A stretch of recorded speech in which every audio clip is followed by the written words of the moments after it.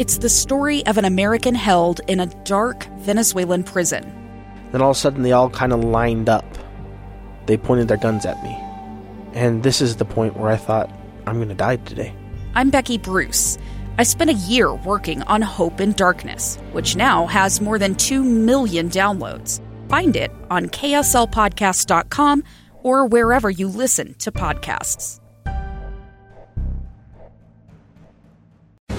Inside Sources. Inside Sources. Inside Sources. Where KSL offers Utah deeper insights on the news. Host Boyd Matheson divides rage from reason and elevates the conversation on issues crucial to our community. On KSL News Radio 102.7 FM and 1160 AM.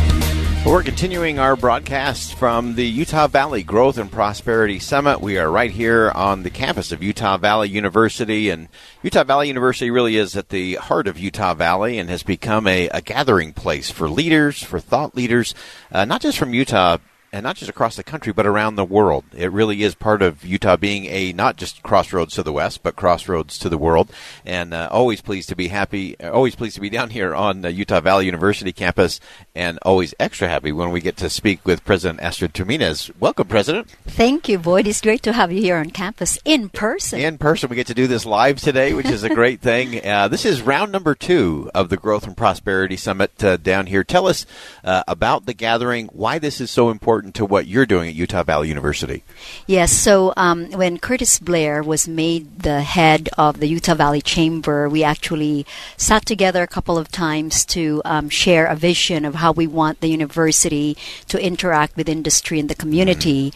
And one of the things that I've learned in my past lives and careers in places like Singapore and New York is that universities really have powerful ways to convene people, to facilitate dialogue. And with all of the growth and changes and technology and startups and all of these things happening in Utah County, I thought that we could collaborate on something like this, a flagship annual conference.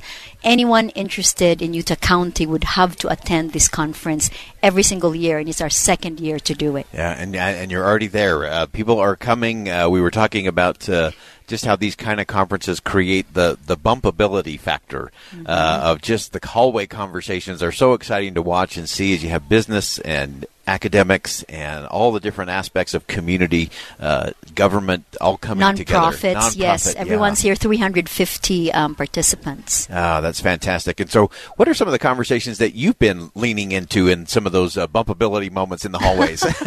Well, the first thing I did this morning was to give a keynote. And what I really focused the keynote on was on the role of the university as a resource and partner to the business community.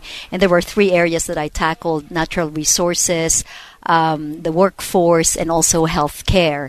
So some of that bumpability was just in the conversations afterwards.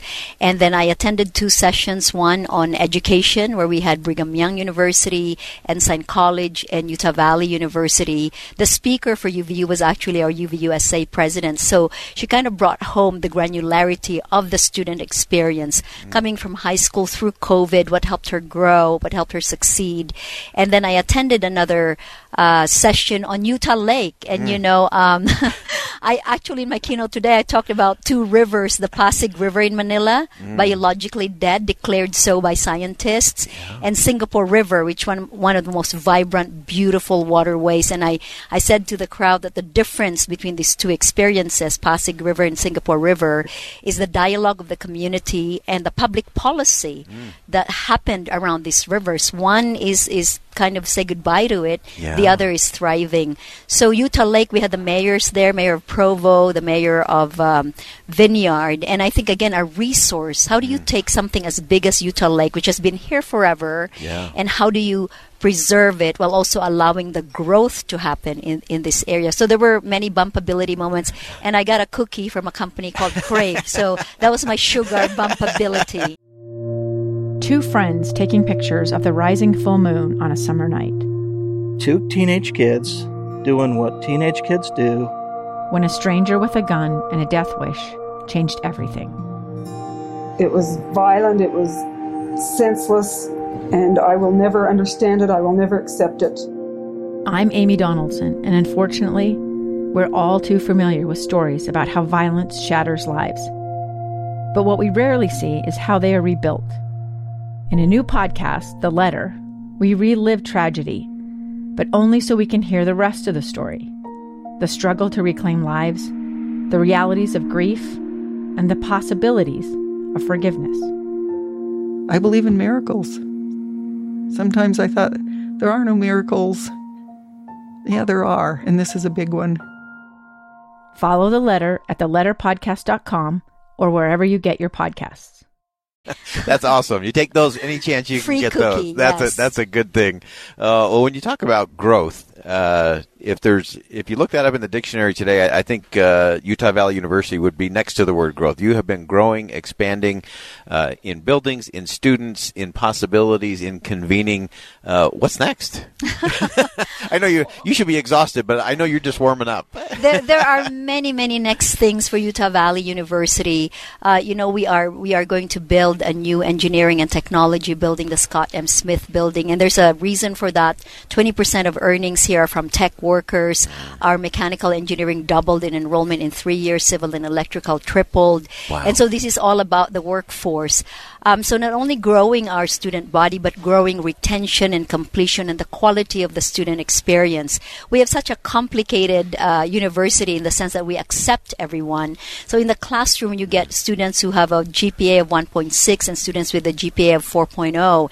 It makes our work difficult, but also extremely meaningful and extremely inspiring, because we're saying to human potential, come here, come as you are. UVU is a place for you, and we're not going to let you drown. We're really going to do our best to support you in your aspirations, because every human dream matters to us. Yeah. Wow.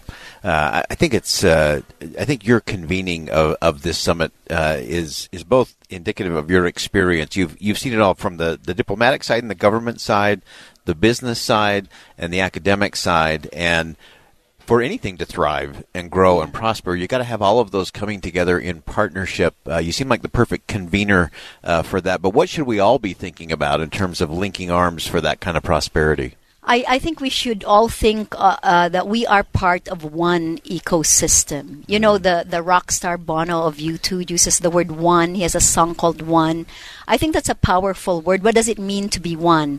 This morning, we had Tammy Pfeiffer, formerly from Governor Herbert's office, who talked about the Dignity Index, for example, that this country and this democracy will survive only if we have sufficient respect for one another. And being one means that we can talk about our opportunities and challenges in a rational, evidence-informed way, but also civil, also full of compassion, with the shared goal that we are building something that ought to outlast us and that ought to keep giving to other generations that follow us. Yeah. It's one of the things that I always notice when I walk on campus here at Utah Valley University, that oneness is not sameness here at Utah Valley, that you value the diversity, you respect all the different perspectives, and that's a great model, not just for Utah Valley, but for the country and for the world. Yeah, it's actually also very empowering, because if you say you're valid, come as you are, you've already given the person a sense of belonging, a sense of power, that they can be comfortable in their own skin. And only when you're comfortable in your own skin can you really interact very effectively with others and listen and lead as well as follow. Yeah. One of the interesting things we've been talking about over the last couple of weeks is this whole idea of the Stockdale paradox. When you're facing big challenges, on one hand, you have to have that faith and that confidence that we're going to get past this, we're going to get through this, and you have to face the hard realities and some of the uncomfortable conversation, the day-to-day. Yeah. What are some of the challenges that we ought to be owning and facing just a little bit better? Well, I think one of the biggest challenges is simply that as a nation we have become so deeply divided, and our discourse has become so harsh and so not only uncivil but sometimes actually hateful. And I do believe that democracy thrives in the pragmatic middle, not in this extreme. Second, we have to keep the American dream alive. That America is still a land of opportunity. It's still a land that if you work hard, you can get help. So it's not just it's a land of opportunity, bootstrap it all the way. No, you will fall apart. Yeah. Mental health is a big issue. So keeping the American dream alive is another thing.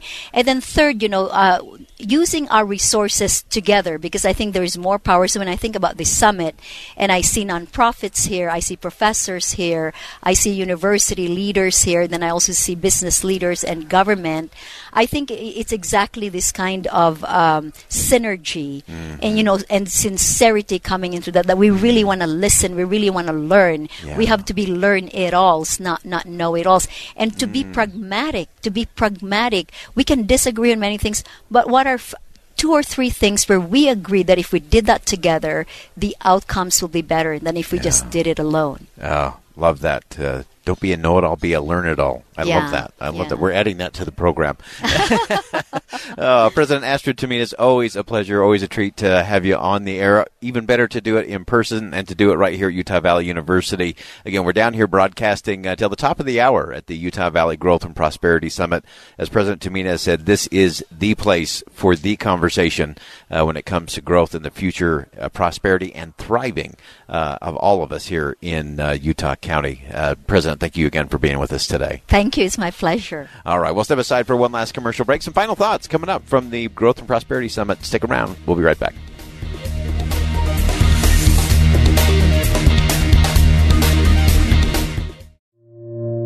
Two friends taking pictures of the rising full moon on a summer night. Two teenage kids doing what teenage kids do. When a stranger with a gun and a death wish changed everything. It was violent, it was senseless, and I will never understand it, I will never accept it. I'm Amy Donaldson, and unfortunately, we're all too familiar with stories about how violence shatters lives. But what we rarely see is how they are rebuilt. In a new podcast, The Letter, we relive tragedy, but only so we can hear the rest of the story. The struggle to reclaim lives, the realities of grief, and the possibilities of forgiveness. I believe in miracles. Sometimes I thought, there are no miracles. Yeah, there are, and this is a big one. Follow The Letter at theletterpodcast.com or wherever you get your podcasts.